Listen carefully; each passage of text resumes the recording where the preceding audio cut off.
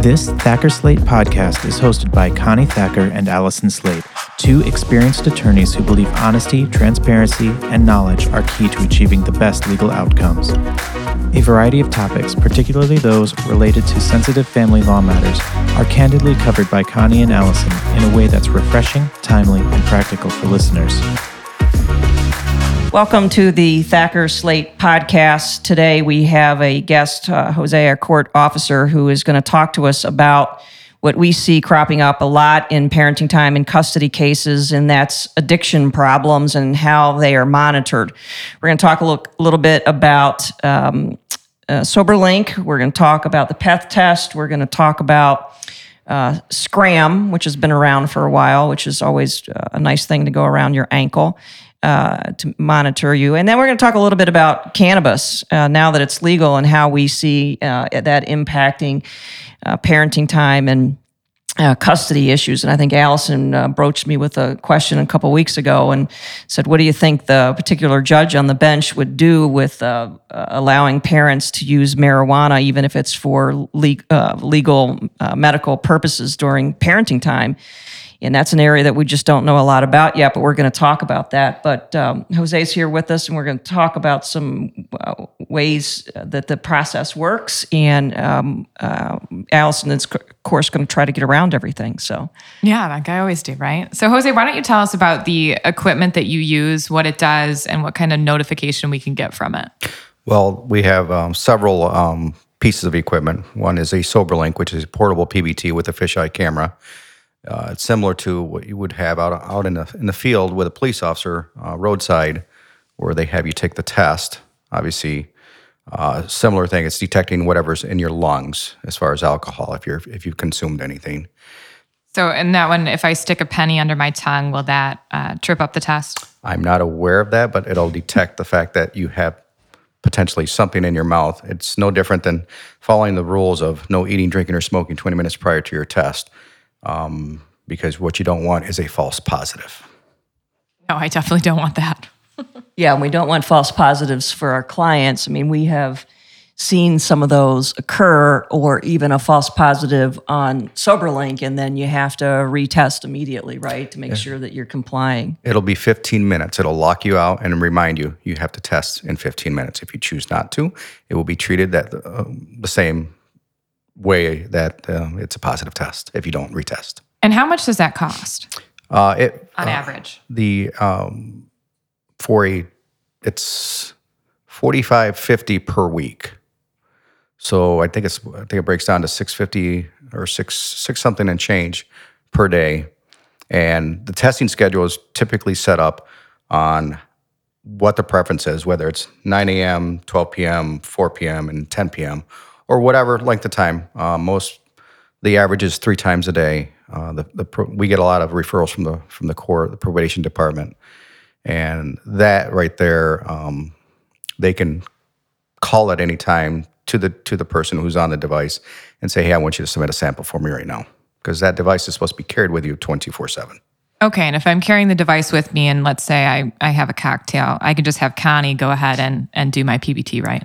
You can, but there's a fisheye camera on it as well, they will see the photo and know that it's not you, and your photo will be immediately declined. You will immediately, as soon as it's seen, you'll probably get a phone call saying, "Hey, what are you doing? Why do you have somebody else using your device?" All right, but now we're in masks every day, so I just wear my mask when I'm doing the PBT and I'm covered, right? Nope. No, nothing can be worn to trying to get around it. Of course. Nothing can be worn to distort your appearance. Sunglasses, hoods, hats, or masks. Okay.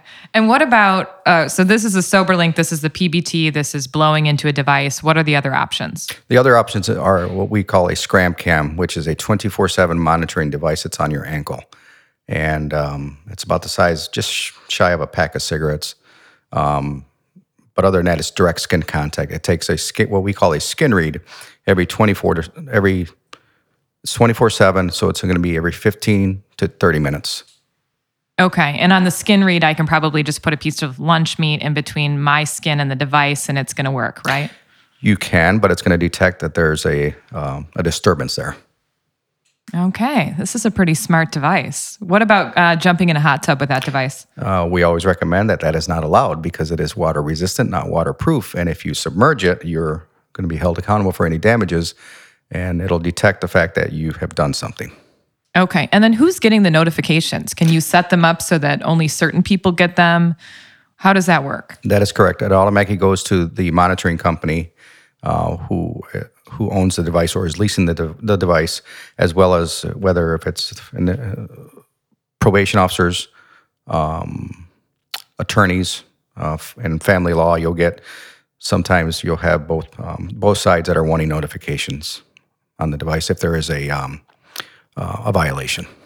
And does the notification come pretty much in real time? It is. Okay, so if there is a violation during parenting time, the other parent can be rest assured that they will get that email if they're on the email list in relatively real time. Correct.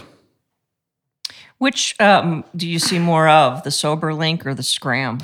Quite frankly, the Scram itself holds you a little bit more accountable because it's on you 24/7. Unlike the SoberLink, I mean, it's still a reliable device, but if I chose to say, you know what, I'm not going to take the test right now, I'm just going to skip it, you can do that because, you're still being held accountable, but it's about you following through with what you're being asked to do. Unlike the device on your ankle, you don't have a choice. It's on you.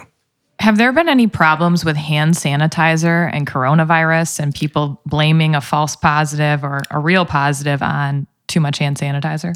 The rule of thumb is we can still use it as long as you're not bathing in it, as long as you don't use it around the device.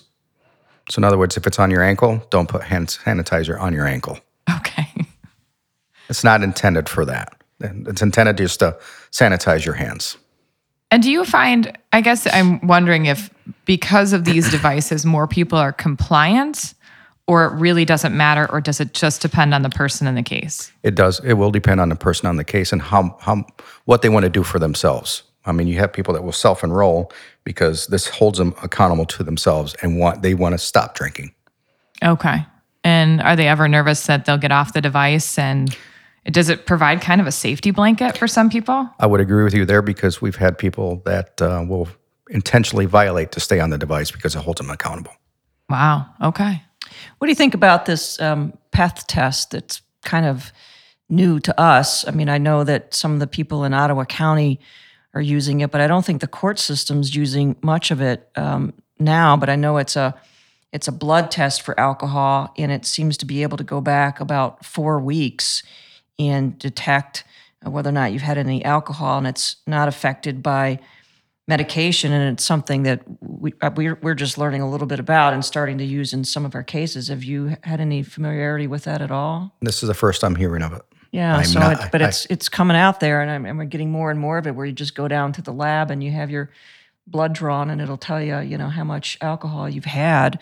But the addictions that are going on, and we're seeing an uptick, I think, in addictions and alcohol use and marijuana use with COVID. I mean, I think people have been so stressed out over, what's going to happen physically to them and financially to them. So, when the restaurants all closed, I think they saw a huge increase of alcohol from food stores.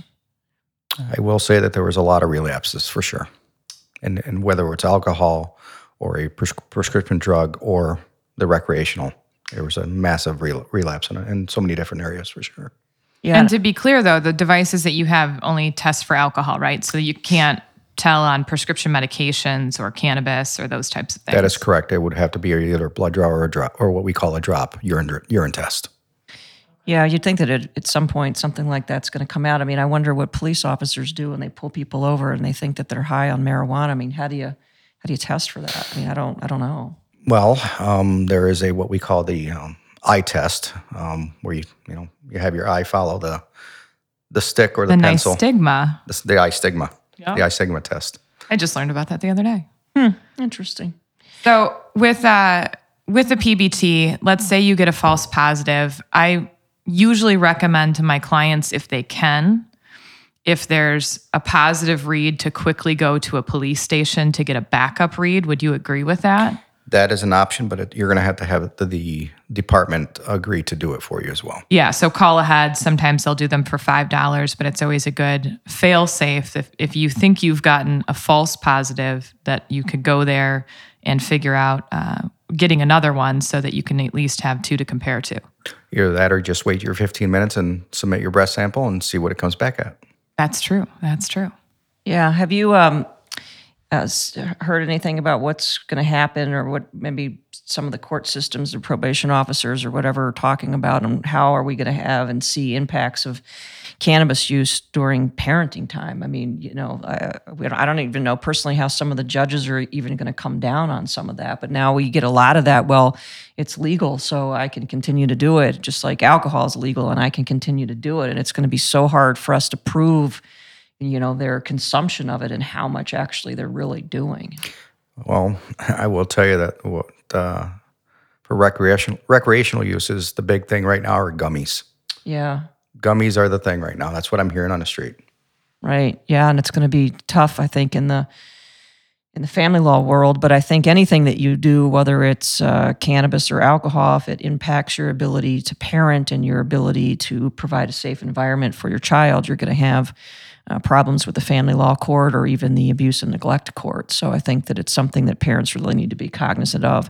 Is there any way to get around the SoberLink? I mean, if I wait how many hours to take my test, I mean, how long do you have to really wait to get all the alcohol out of your system? Do you know if you take the SoberLink? I guess you really can't do that on the Scram because it's detecting your perspiration and it's attached to your body. But I would imagine with SoberLink, you could probably just, have some alcohol the night before, get up in the morning and take your test and probably be okay. Look at us lawyers trying to find some loophole to your program. It all depends on how everybody's body is different on how it breaks alcohol down. Right. I mean, you have somebody that, can have a couple cocktails and not feel a thing, and you have somebody that will have a couple and they're hit. Right. So everybody's body processes alcohol differently. So as far as, your test is at 9 a.m., your last test was at 10, you decide to go have a few, it's hard to say. I mean, the best thing I can do is try it out once for yourself. I'm more than happy to activate a device as a test run, and you tell me what you think. I don't think we'd want the results of that one. That would be an interesting test. It would be. Well, and I think the main point is when you're under the microscope, and if you have court involvement, be it criminal or family law or whatever your case may be, or you have a hunch that you will be involved in something like that, you really just have to stay sober. It really comes down to how much does this case mean to you? How much does what's on the line mean to you? And this is a great way to prove up that case if you are being accused of something that may not be accurate about you. Yeah, and if you're having difficulties not being able to abstain from the alcohol, then you might need other more significant treatment for sure. So, well, we just wanted to thank you for coming today. That information is very helpful, and I'm sure our clients will find it interesting as well, too. So if you're out there and you're having issues with alcohol or drug abuse or whatever addictions are involved in your custody or parenting time cases, please give us a call. We'll be more than happy to help you with those, as we do have an expertise in that area here at Thacker Slate. Thank you for listening to this episode of our Thacker Slate podcast. If you have additional questions, do not hesitate to contact us at 616-888-3810 or visit our website, thackerslate.com, for additional information.